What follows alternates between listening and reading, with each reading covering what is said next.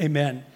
Well, I'm thrilled we have a guest today. As you know, we don't have a lot of guests come to Creekside, but this guest I got to meet back in 1982 when I was a youth pastor at our wonderful Bethel Church in Lodi.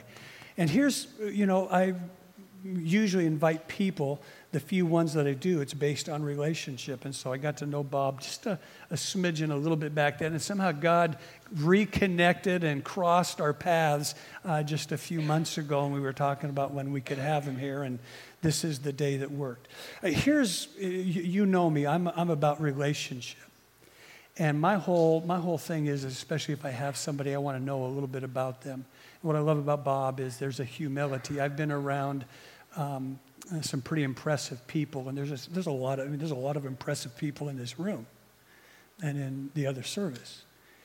But as you get a little bit older, impressive people impress less, and what really matters is who they are, not on a stage or a platform, but behind the scenes, and that there's a sense of humility and grace and just, they're real. And that's what I so love about Bob, not to mention that he's a pretty talented gentleman.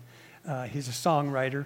I serenaded you last week with Be Glorified at the end of service to kind of remind you of what the song that he wrote years ago, and he'll tell you a little bit about that song. But it was kind of one of my mantras when I was a youth pastor that I taught the kids, Lord, be glorified in who we are and what we say and what we do. And Bob's just a wonderful gift, and I guarantee you'll be glad you came this morning. So would you give an incredibly warm Creekside welcome to Bob Kilpatrick. Thanks, Jerry. Thanks again, friend. Thanks so much. Thank you, Brett. I've really enjoyed this. Thank you. Good morning. Yep, I'm humble Bob. Yep, just very humble. I'm very proud of that. I just keep it at the forefront of my mind that so humble. What a good gift to give to other people, my humility. I actually am humbled by that. It's things go awry when people get impressed with themselves. That's the problem. And my wife and I were at the dinner a couple of weeks ago, and we just prayed over our meal. And I'll tell you something, I don't pray the same prayer every time, because I've been with people who go the same prayer, dear Lord, bless, hands that prepared it, that's a big one, and bless, amen. It's like a rote prayer. It's like a little thing we have to do, like a password to unlock the meal or something, And I had enough of it one day, and I just decided I'm never, ever going to waste an opportunity to talk to the living God. I'm not going to ever just do it on automatic and throw it up there.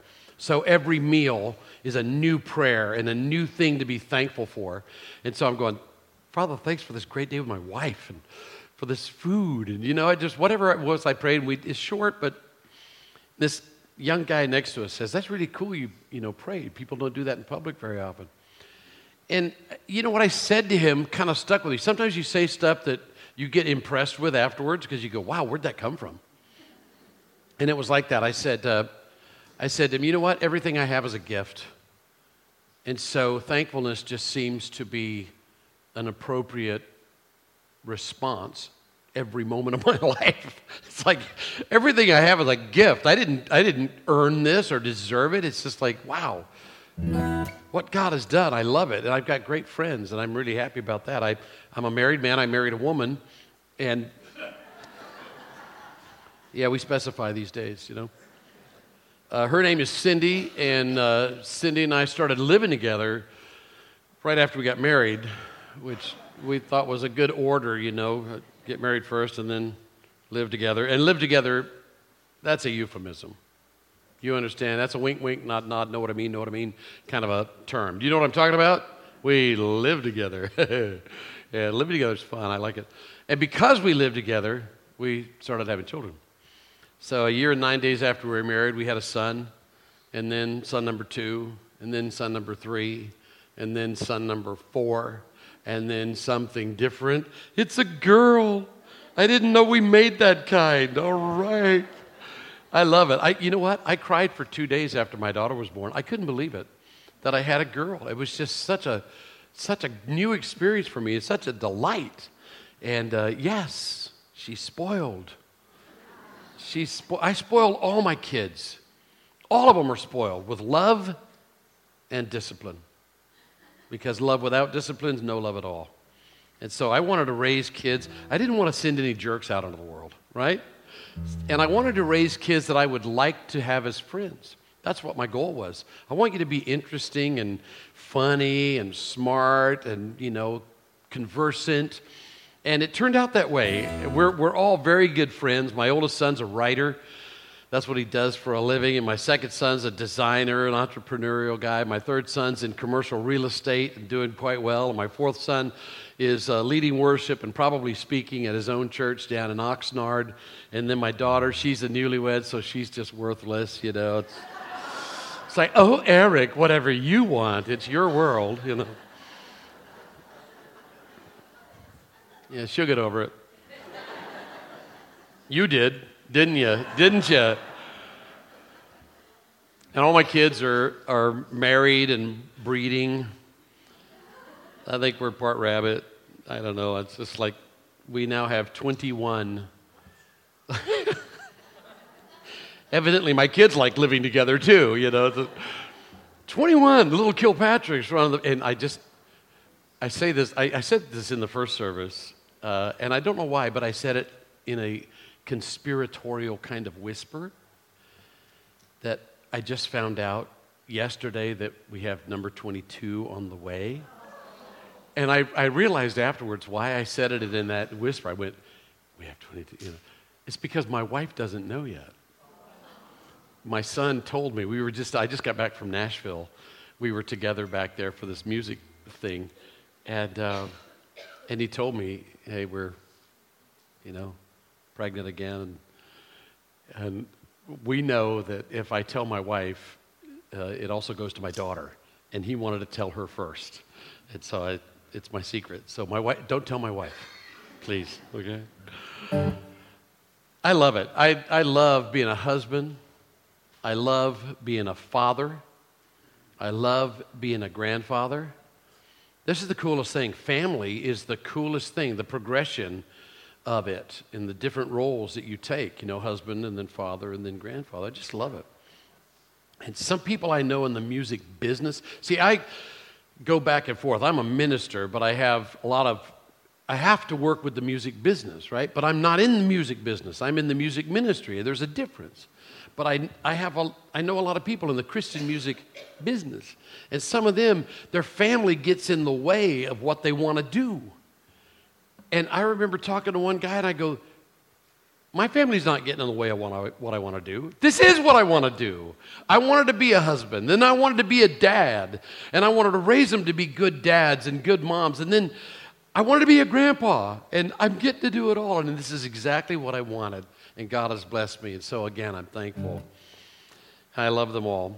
When my grandkids turn 12, we take them on a trip overseas somewhere because I think of it as holy tourism because I want them to see the world, but I also want them to see God at work in the world. You know what I'm saying?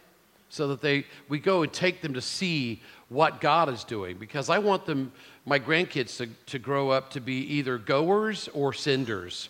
Either I'm going to go over there or I'm going to help to send you over there if you're going because that's what we need, I'll go down the well if you'll hold the rope kind of a deal, you know what I'm saying?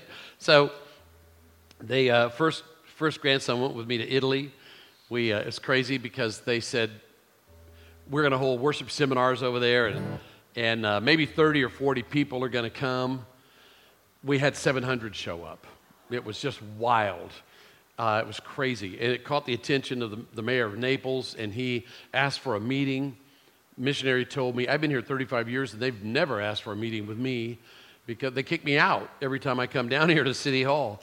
But he asked for a meeting, and he said, we open the doors of our city to you, and if you'll come back, we'll help you to do anything. Because we wanted to help them make Casoria, this rundown area of Naples, a peaceful and prosperous place for families, kids, people to raise their kids. So we came back 4 months later, and he gave us the use of the sports arena. And we set up outside, big festival stage and lots of, tents, blow-up houses and jump houses and stuff like that. And 70,000 people came out to hear about Jesus. Go, man, what a miracle this is. This is incredibly cool. And it started with my grandson, being over there singing in my backup band, getting to see. He's now living in China, giving his heart to the Chinese people. It went there twice with me and speaks the language fluently. And God's just given him that heart for those people. And I started in Italy. Second one went to Ecuador. Third and fourth went to China with me. And that was fun because they're borrowing my guitar.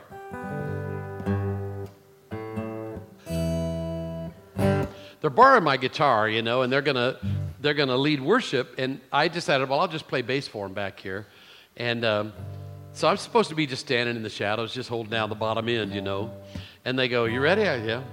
"Bless the Lord, oh my soul," and they start singing, and I started crying.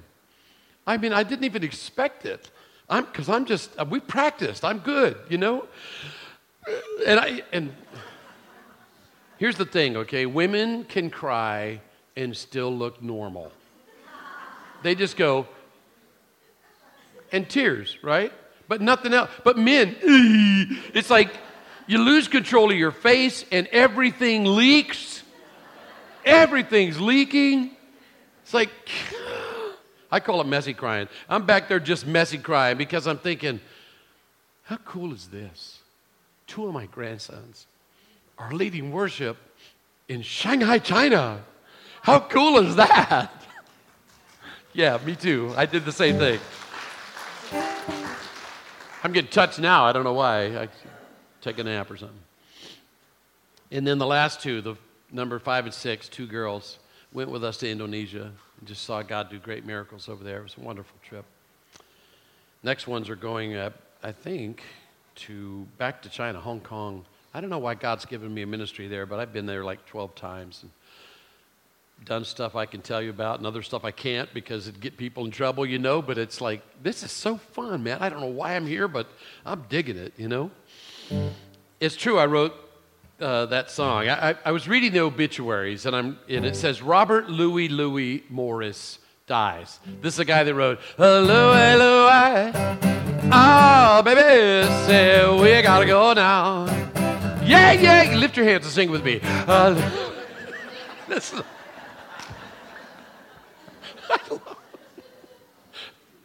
I love it.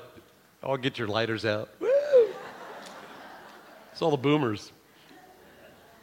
So you know the song, right? So the guy that wrote it died. And when I saw that, I realized what my obituary is going to look like. Because, you have a full life, you do a bunch of stuff, and, you write books and produce albums and write songs and travel the world, and nobody remembers any of that. Nobody even cares, right? It gets shrunk down to Robert Louis Morris. So I realized what my obituary is going to look like. It's going to say, Bob, Lord be glorified, Kilpatrick dies. Because that's what I'm going to be remembered for. But I think that's better than Louis, 5 notes, 7 words, simplest of prayers. It's been really fun to see how the Lord has taken it all around the world. I actually wrote it never intending for you to hear it. The song was written in my mother-in-law's living room in Atwater, California. And it was written as a prayer for Cindy and me to sing, my wife and me. We were going to sing it before we would go out and sing, She was traveling with me at that time, early times. And I just wanted to have a little prayer song that we could share back there. Very simple. I think because it was meant for us and I didn't mean it for show, that it has a little purity. Do you know what I mean? It has a little purity to it because I didn't care. You weren't ever going to hear it, so it didn't matter. It was just for the two of us to twine our voices together and worship and to sort of prepare our hearts for the ministry that was just before us. It was my wife. She came in the room. She said, "What are you doing?" I said, "I'm writing this little prayer song for you and me." And, she said, I played it for her. And And she said, oh, you need to sing that song. You need to share it. I go, no, you don't understand. This is just for me and you. She goes, no, you don't understand. That song's a gift from God to his people. And if you don't sing it, you're going to have to answer for that. She like pulled out the big guns on me, you know. It's like, whoa. But I am an obedient husband, and I did what she said. And I advise that for husbands. But she was right. Lord took the song all over the world. In South America, we sing "En mi vida, gloria te doy, Señor." In Russia, we sing "Жизни нашей будь восхвален Господь." In Australia, we sing "In my life, Lord, be glorified, mate." So I did this for the first service, and I'm going to have to do it for you. But I don't normally do it anymore. But it's just kind of fun. I like it. A friend of mine pointed out years ago, said, this song has your style. It sounds like you wrote it. He was familiar with, my songs. And he's right. This song really kind of encapsulates my style. Sounds like I wrote it. And I thought, that's true. What would it have sounded like if somebody else had written it? And I came up with a couple of ideas. This is what I think Lord Be Glorified might have sounded like if Frank Sinatra had written it. A 1, 2, 3, well, in my life, Lord, I say, be glorified, baby, be glorified. Well, in my life, Lord, be glorified, be glorified, be glorified today.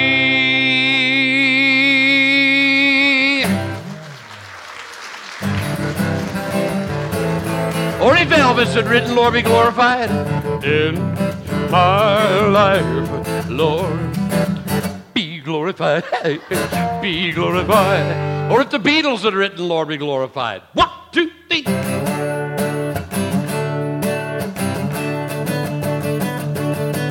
In my life, Lord, be glorified today, be glorified today. Woo!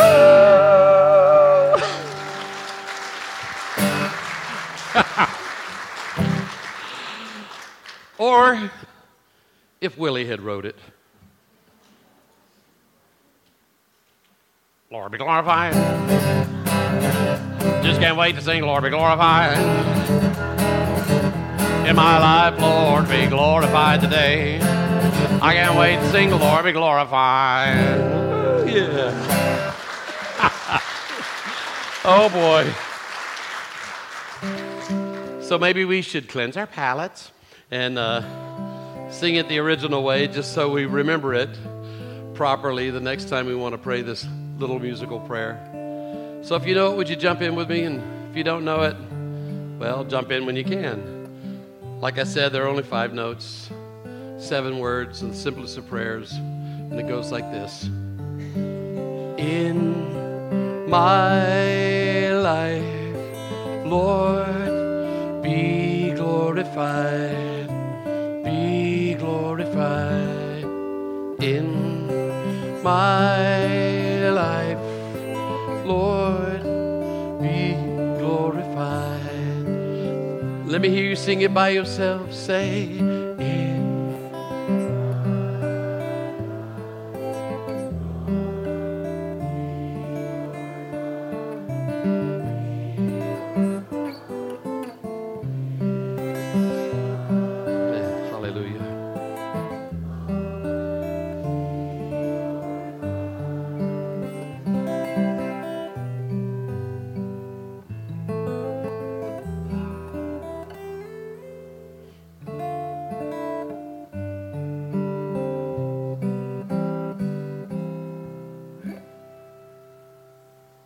oh, yeah.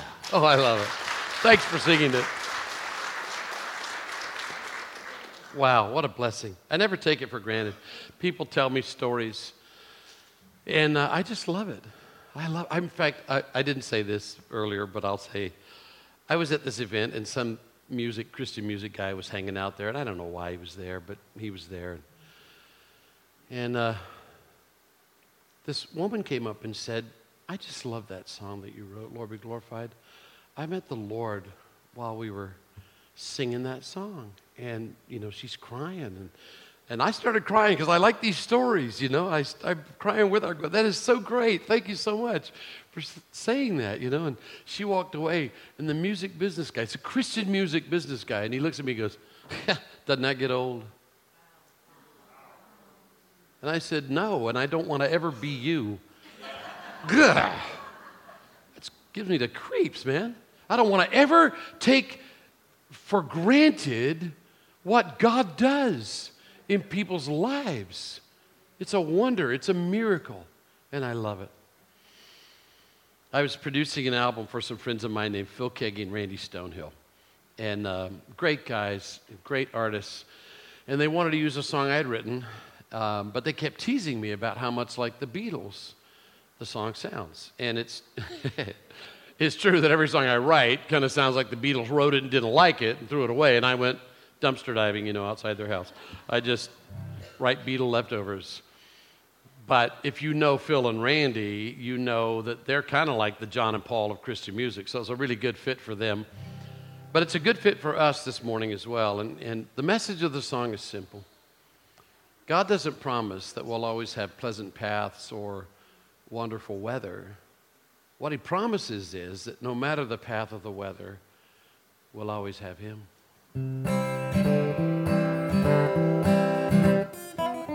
When you're in the valley of despair, feels as though you always will be there.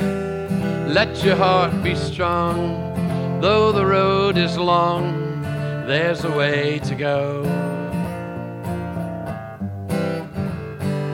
For soon enough the path will start to rise to mountains high and clear and sunny skies. The way will take you high, the way will take you low. That's the way it goes. That's the way it goes sometimes. Things are going to work out fine. Rain will fall and then sun will shine again. That's the way it goes. Yeah, yeah, yeah. And when the raging waters rush your way, and it feels like you won't last another day, let your heart be brave. The calming of the waves is nearer than you know. Oh, oh, oh. For stormy days will be a distant dream. La, la, la, la, la, la, floating in a still and quiet stream. The river will run fast, the river will run slow, 'cause that's the way it goes. That's the way it goes sometimes. Things are going to work out fine. Rain will fall and then sun will shine again. That's the way it goes. Life's a mystery, and we don't always see God's hand. But he's the Lord of love and wonder. One day we will understand. Yeah, yeah. That's the way it goes sometimes. Things are going to work out fine. Rain will fall and then sun will shine again. That's the way it goes sometimes. Things are going to work out fine. Rain will fall and then sun will shine again. That's the way it goes.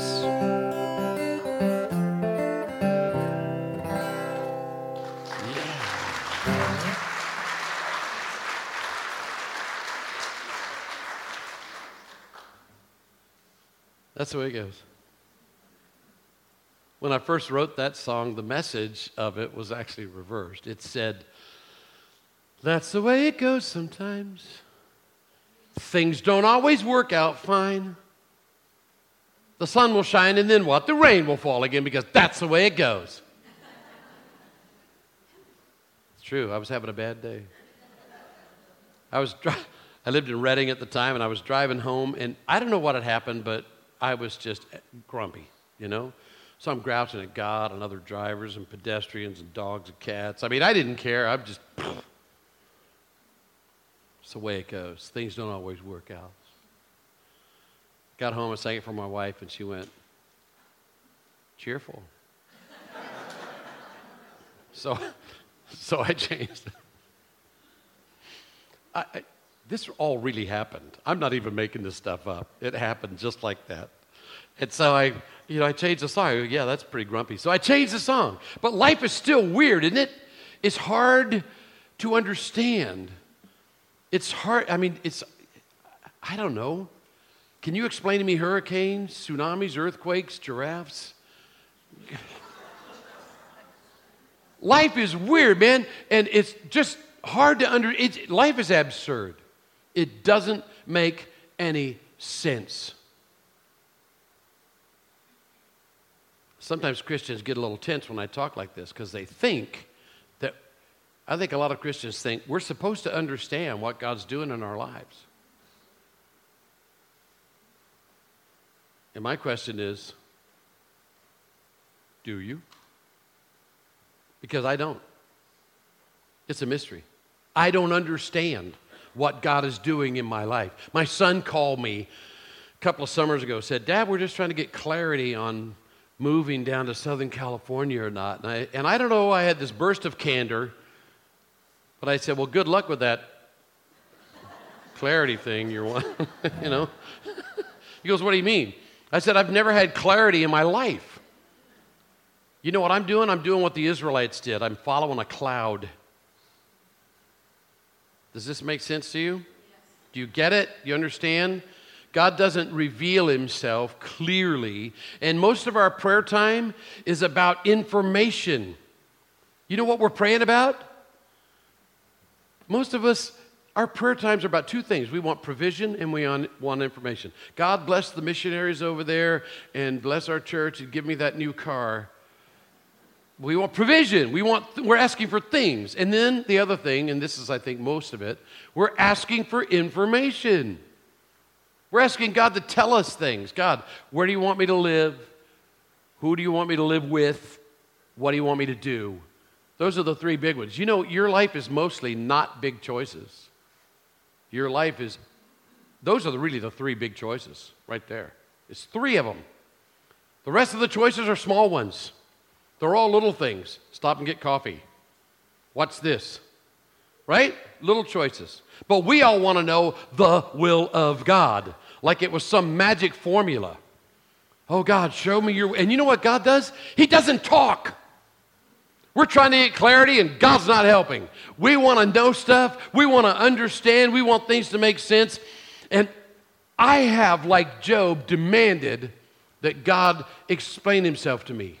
And he says, and you are who exactly that you should command me? Because we want like, you know what G.K. Chesterton said? He said the trouble with life is that it almost makes sense. Almost.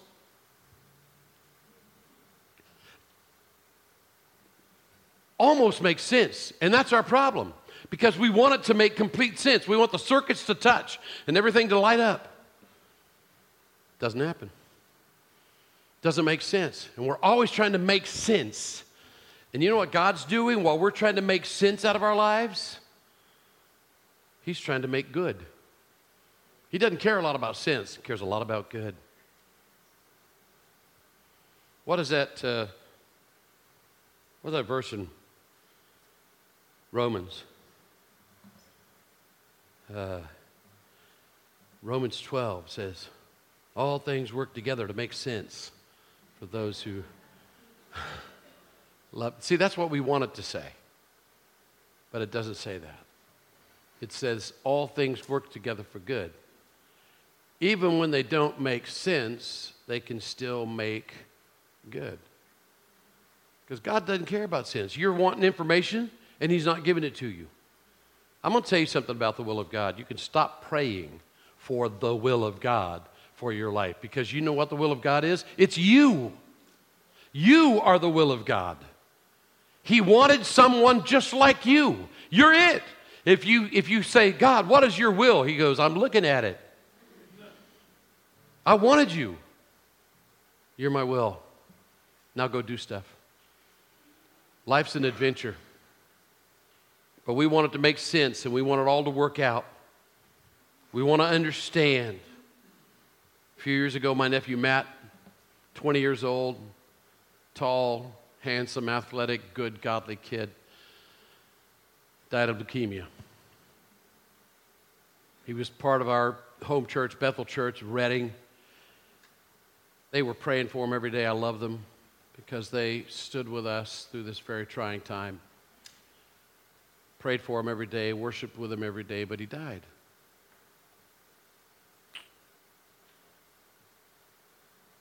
Matt's dad, my brother-in-law, Jeff, it's not just my brother-in-law, my best friend.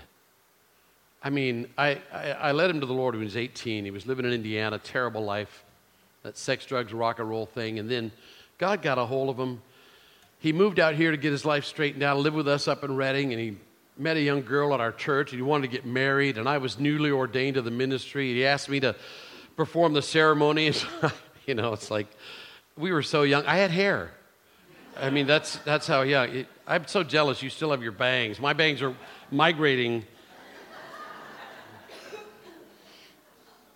But this was in the time when they actually hung down, you know, and instead of having to go up.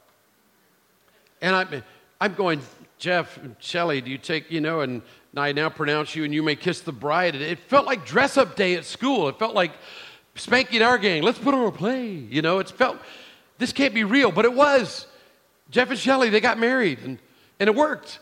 And they started having kids, and we kept having kids, and we raised our families together because Jeff and I were best friends and brothers-in-law. What a cool situation. Now we're burying Jeff's son, Matt, you know. 17 months later, we were burying Jeff. He died of cancer of the esophagus. In less than a year and a half, my sister-in-law, Shelley, lost her son and her husband.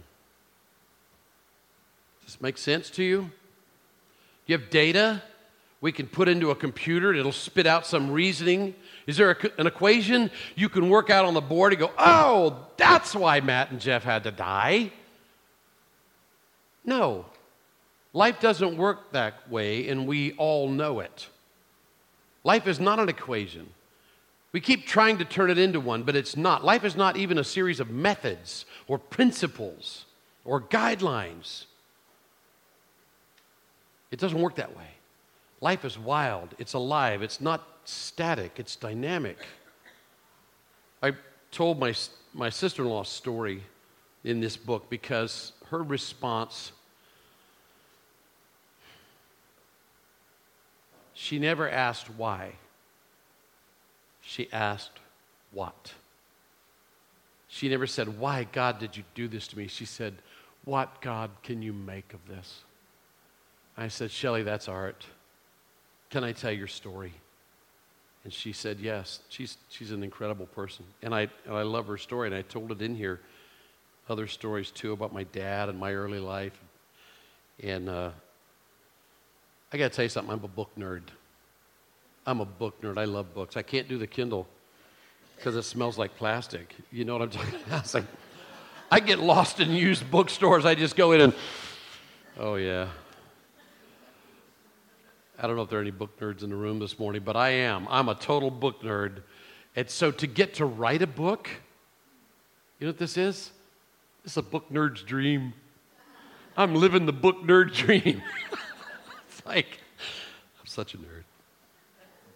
But I love it. And it's from a major publisher. It's from Zondervan. And it came out first in hardback. It's like, can this get any cooler? This is so much fun. I'm telling you this because this is one of the coolest things that ever happened to me. I got to write a book. And I loved it. I got to tell all these ideas about God, the art, instead of the math, you know.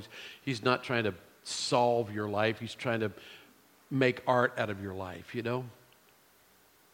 And so I was so excited. I worked on it for 2.5 years, told the story about my dad and Jeff and Shelley and Matt.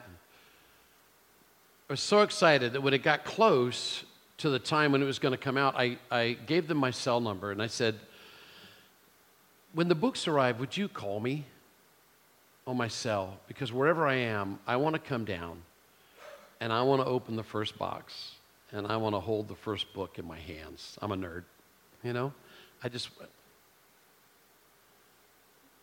So they called me. The day came. I had left my lunch on the table at home, and I'd rushed down to the Sutter General Hospital emergency room to the bedside of my brother, who at the age of 49 had a massive stroke and died. And I'm standing next to his bed. Everybody else left the room, just me and my only brother. I'm standing next to his bed, and my phone rang. Your books are here.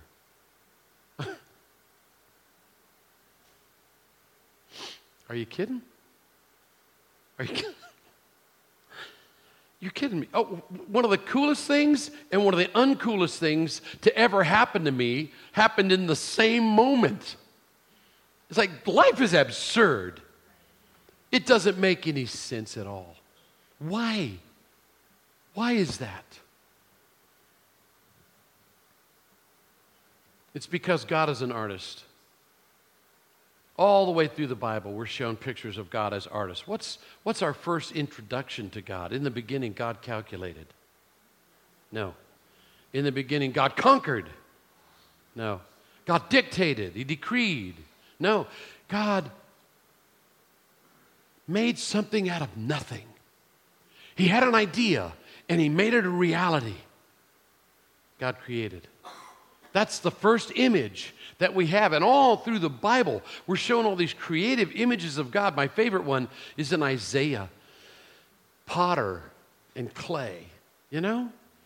And this is different than a lot of other arts because this is very tactile. I mean, you got to get down and dirty to be a potter. You're not separated from your art by a brush or a pen. You got your hands right in there. Here God is forming and shaping our lives. And look, he's not making toilets here. He's trying to make something beautiful and good out of your life. And if we knew what he was doing all the time,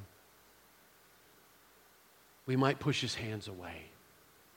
Don't touch me there. I like that about myself. I want to keep that. I want to keep that. Or we try to negotiate. You can use that about me. It's like we want to sing, I surrender some. I surrender most. I surrender all but that.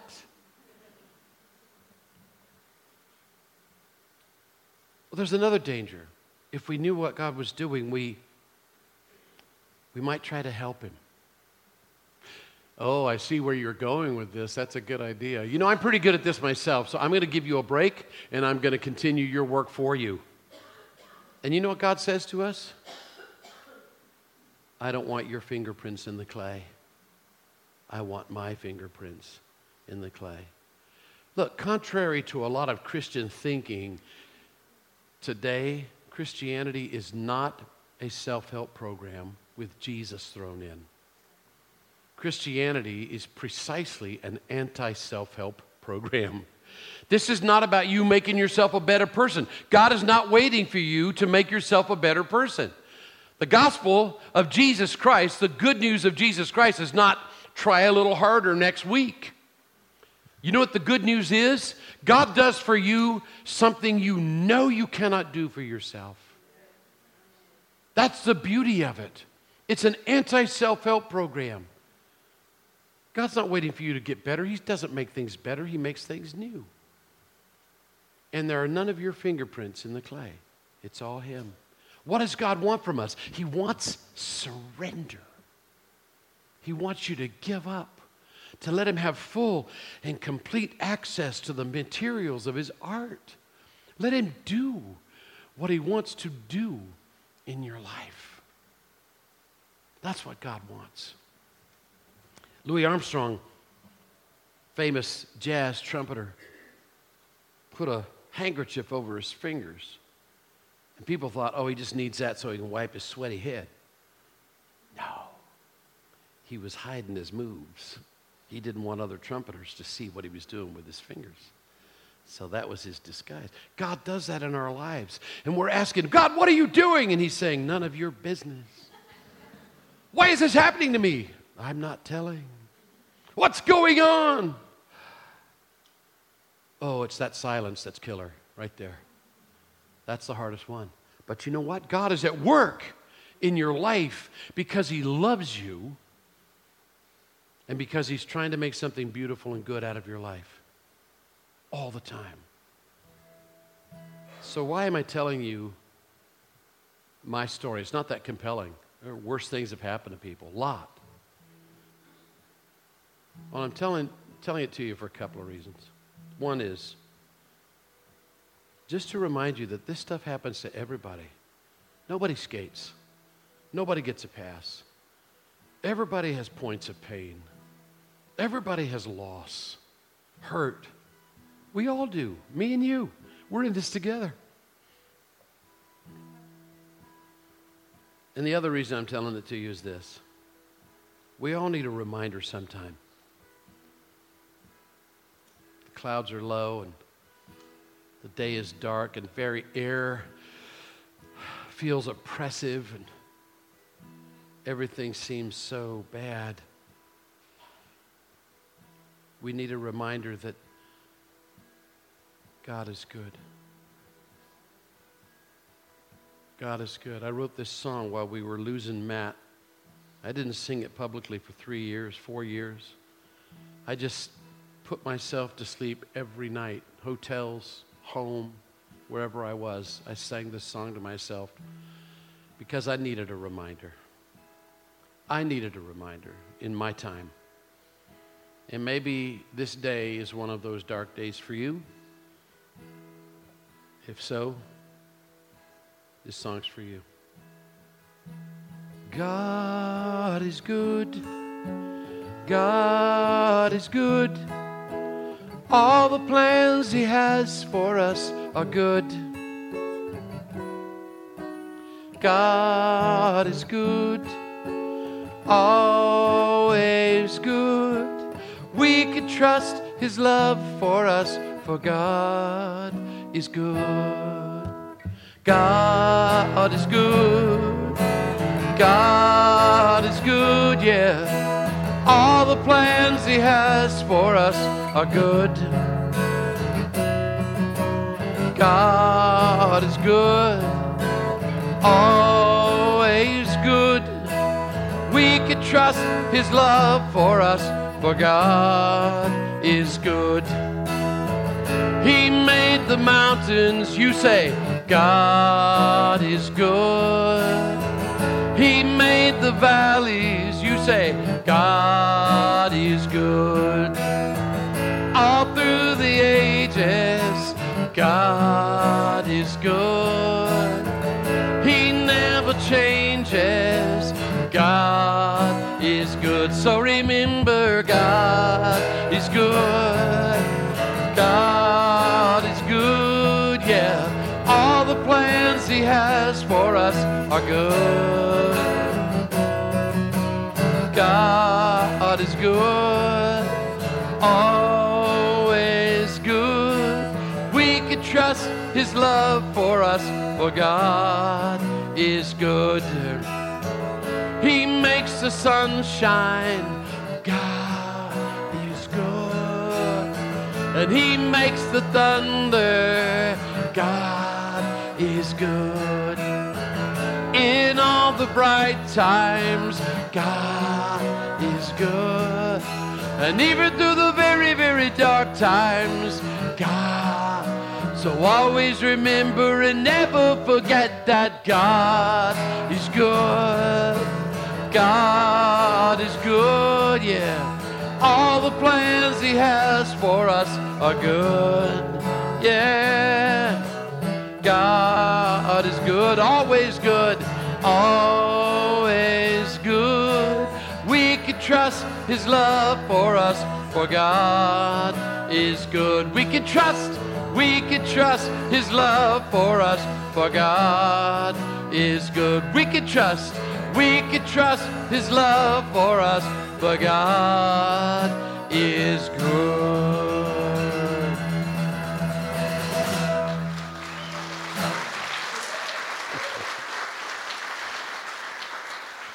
God is good. He's not bad. God is for you. He's not against you. God's your friend. He is not your enemy. Maybe you could just tack that up on your fridge or put it on your desktop or tattoo it on your forearm, something. Just to remind yourself. Because there are a lot of voices telling you otherwise. These days, our culture is increasingly antagonistic to the message of the love of Jesus Christ. And there are a lot of voices telling you, God is bad, Jesus is bad, Christianity is bad, Christians are bad, you are bad. Those are lies. You need at least one voice, even if it's your own, reminding you that God is good. God is good. One more song? I'm trying to get you to the restaurants before the Baptists. They're so selfish, those Baptists. They just hog the best spots. I was raised a Baptist. Don't come looking for me. I try to be an equal opportunity offender. I just try to offend everybody. So, if I didn't offend you, come see me afterwards. We'll take care of that, okay? So, one more song.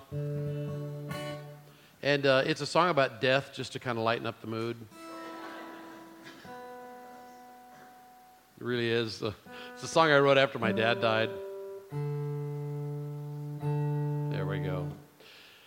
It's a song I wrote after my dad died. I'm not going to tell you the whole story, but my dad died suddenly, and it's in the book. It's on the live CD. My dad was an orphan, and when you're an orphan, that just affects you for all of your life, And it affected my dad. He was a good man. He was a good husband, good father, and good dad, good chaplain. He was actually a preacher. But something happened to him when I was 17 years old. He had a powerful, mystical encounter with Jesus Christ that so changed his life that it spilled out into the rest of our family and changed a lot of us. I actually count my radical commitment to Jesus back to that, because I looked at my dad and said, whatever you got, I got to have that. That's the power and the love of God. And so when my dad died unexpectedly, I've been slipstreaming behind him for so long that I felt unmoored. I felt alone. You know how it is? You know what I missed? I just wanted to pick up the phone one time and hear his voice. Hey, son. So I started thinking a lot about heaven, and I started, wanting to go there. I wasn't going to do anything to send myself there. I just was ready, I started doing rapture practice, just get ready to fly, try to kickstart the thing. I was all alone in this little cabin up in Rocky Mountain House, Alberta, Canada. I was speaking. And then I'd go back to my room and I would just cry and miss my dad a month after he passed away. And I wrote this song in that little cabin. And a song about heaven, dedicated to my father. And I gave it a Scottish feel because we are the Kilpatrick family of the Calhoun clan of the Scots. Okay. I've been in Scotland recently several times. I got to tell you something. It's like Pirates of the Caribbean 24/7 over there. I mean, these people, I go into a little chippy. That's what they call a fish and chip shop. I go into chippy at midnight in Edinburgh, or a little town between Edinburgh and Glasgow. And first thing I go in, the guy goes, "How do I come in? You have this one here." He didn't even say hello. Just, "How do I come in? You have this one here." And I said, "Is that one good?" And he went, "Aye." I'm looking for a peg leg and a parrot. It's like Jack Sparrow, right? But these are my people. These are my people. So I gave it a Scottish feel, and I gave you a part in the song, all right? And your part goes like this. Hey ho, hey ho. And just in case you have trouble remembering your part, we put it on the screen so you have all the lyrics. Because you could be going, hey, what's the second part? Oh, ho. Sing it with me. We go, hey ho, hey ho. Let me get the chords right. Let's do that again. Hey ho, hey ho. Okay, now, this morning, you're an honorary member of the Kilpatrick family, of the Calhoun clan, of the Scots, which means you've got to sing it like a Scot. Scots don't sing softly. They don't go, hey, ho, and then hey, you know, ho.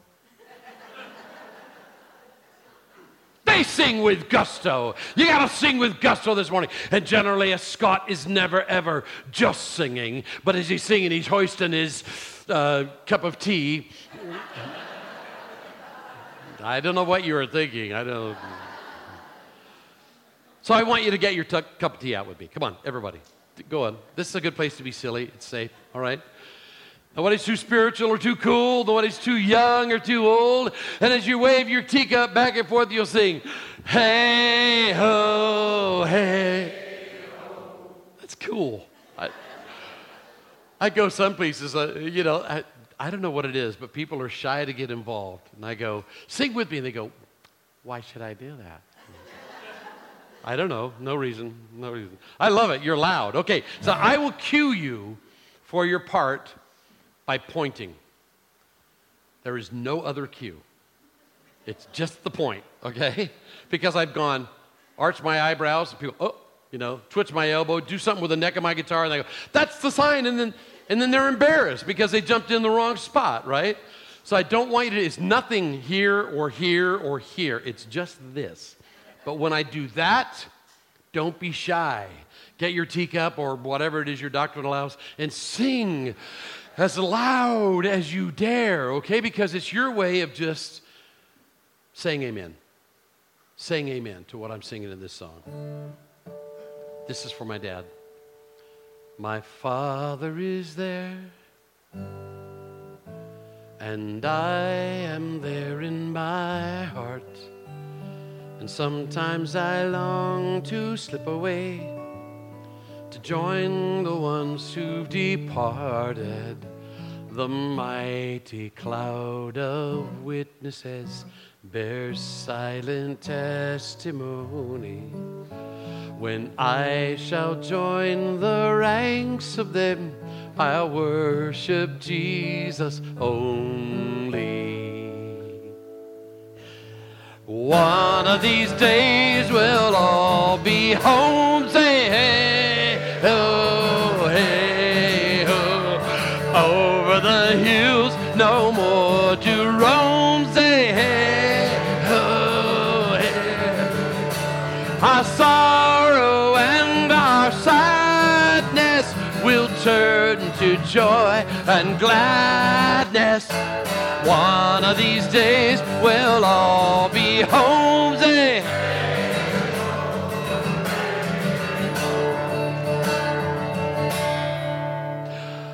The powers of earth and all that glitters and glimmers will darken our hearts, will weaken our hope, but we must always remember that we will shed this thin mortality, and we will slip beyond the veil. The darkened mirror laid aside, and face to face we'll hail him. One of these days we'll all be home, say hey, ho, hey, ho. Over the hills, no more to roam, say hey. Yes, our sorrow and all of our sadness will turn to joy and gladness. One of these days we'll all be home. Say hey ho, hey. Sing it again. Say hey ho. One more time and hold it out loud. Hey ho, hey, hey, hey ho.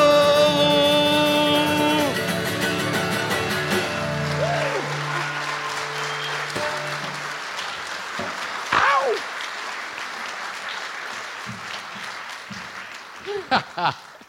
Oh, I love it.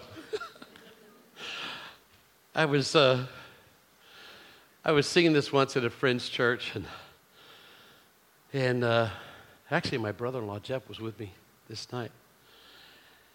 And after this friend's from South Africa, and I ended with this song, and he came up and he goes, we did the hey-ho thing, and he goes, well, it's great to have Bob here tonight, and now I've got my father-in-law, and Pop, I'm going to ask you to come up and close the meeting in prayer. And Pop, happy as a clam, deaf as a post. I mean, he's like, he didn't hear it, He's back there, kind of ancient. And somebody poked him. Pop, they want you to, oh, okay. So he makes his way down to the front. And as he's coming along, I don't know, he's just making his way up there like this. And he passes me. I'm sitting right like where you are. And he just goes, he looks real happy. He's just smiling, But he goes, hey, ho, hey, ho. And I didn't know if he was mocking me or not, I didn't know if he was going, how stupid, how stupid. And so I did that thing we do, like when you go to the principal's office. I just went, and then he kept going. And he got over here and he looked up at his son-in-law and he goes, hey ho, hey ho. And he climbs up onto the stage. Son-in-law gives him the microphone and he steps out there and he looks at the audience. He goes, hey ho, hey ho. And again, we didn't know if we were in trouble or not. So the whole congregation goes, and then he prayed. He prayed to close the service. And here is his prayer, verbatim. He said, oh, Jesus, look on us. Look on us. Look on us. Clean and forgiven. We say to you, hey ho, hey ho. And he said, everybody, hey ho. Once more with it. And I started crying because he turned this meaningless phrase into an expression of praise, Hey ho, because some days are bad days. They're just so hard, and you meet somebody and you just, you're wanting to tell them all what a friend of mine calls the organ recital. Well, my liver and then my kidney. Some days are just really hard. Some days are bad days. Well, here's the good news. The sun's going to go down on this day. Sun's going down. Clock is going to strike midnight. Sun's coming up tomorrow. In other words, this is not the day that you are going to live in forever. This is not the day. There's going to come another day when the sun's going to go down and it's going to come up and it's never going to go down again. And the corruptible will put on the incorruptible, and the mortal will put on the immortal, and we will be changed into his likeness. We will be like him because we will see him as he is. And my favorite promise, he will wipe away every tear from our eyes. Hey ho. So you know what you're saying when you say hey ho? You're saying, I believe in another day. I believe in a day, not this day. And I'm living for that day. What's that old country hymn? Oh, the joy of an unclouded day. I think they got it right. They understood, something we sometimes miss. This is not all. This is not even it. We're living for something else. Hey ho. So the next time you meet somebody and they ask you, how you doing? Don't complain. Don't complain. If it's a bad day, They say, how you doing today? And you just say, hey ho. Hey ho. How you doing? Hey ho. I'm just hey ho. And what you're saying is I'm believing for that other day. I'm living for that other day. Hey ho. All right? Amen. Thanks for letting me share with you this morning. I've really enjoyed it. I've been looking forward to this, and you didn't disappoint. This is really fun. I was up very late last night. I was flying home from Nashville, and got in at 2 o'clock. Was supposed to come down here and spend the night, but I thought, why waste a good hotel room on 4 hours of sleep? So I got to bed at 2, a little after 2. I got up at 6, and drove down to be with you. And I'm thankful I'll get to sleep for the rest of the week, you know. But what a pleasure. I do want to tell you that there are books and CDs right over there, and that you should go over and buy them. All of them. You'll like them. If you don't, send them back to me. I won't send your money back or anything. I just want them back again. We'll get them into a good, loving home. You know, it's an adoption program. No, we'll refund your money. That was a joke. Okay. The book. You already know about this. I already told you about that. There's a lot of music over there. It ranges from, I realized a couple of years ago, I was arranging things. I didn't even know this. It was subconscious, but I was arranging the albums from quiet to loud.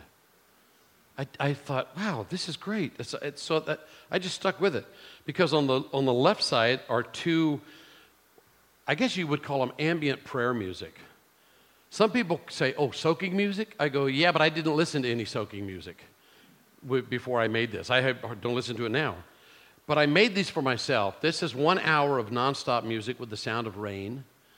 This is 1 hour of nonstop music, different key, different music, with the sound of ocean, recorded off the coast of Ireland. It's just 1 hour. It just doesn't stop. It's musical nothingness. It's not meant to impress you with musical licks or vocal licks. It's meant to be a backdrop to your prayer time, to remind you just very simply. See, when I'm at work in my office, I don't want vocals and lots of activity. So I made this for myself, and my wife said, you should share that with people. She's got a lot of good ideas. So I did. So it's just meant, like I said, to be a backdrop to your prayer time. And so you might be interested in those. That's on the quiet end. And then there's the worship songs and the live one that's got the Sinatra, Elvis, and Beatles version of Lord Be Glorified, and the story about my dad as well. And then the other two, which are kind of people's favorites from across the years. This one you need to stay away from, because it's rock and roll. It's loud and fast. It sounds like the Beatles and U2 had a child. and he made this album with Peter Gabriel and Ravi Shankar. But it's my favorite album I've ever done. And, but if you like rock and roll, that's the one. If you don't, stay away. All right? Let me bless you with a benediction. Would you lift your hands with your palms open and empty? Lift your face and smile heavenward and receive this blessing. May the Lord bless you and keep you. Make his face shine down upon you and give you peace, and give you peace.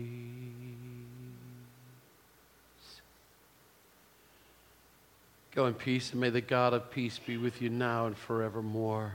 Amen. God bless you. Amen. Amen. Pastor Terry. Thank you, Bob. Thanks so much. Appreciate it. Thank you, Lord.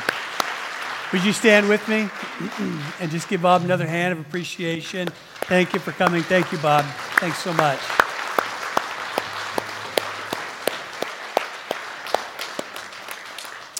Well, what a good morning. And just kind of to be refreshed in the Spirit of God and the life of Christ and with a new friend. Let's, as you go, I encourage you to check out the resources. If you feel led to give Bob a gift, by all means do that. And we will be giving him something as well.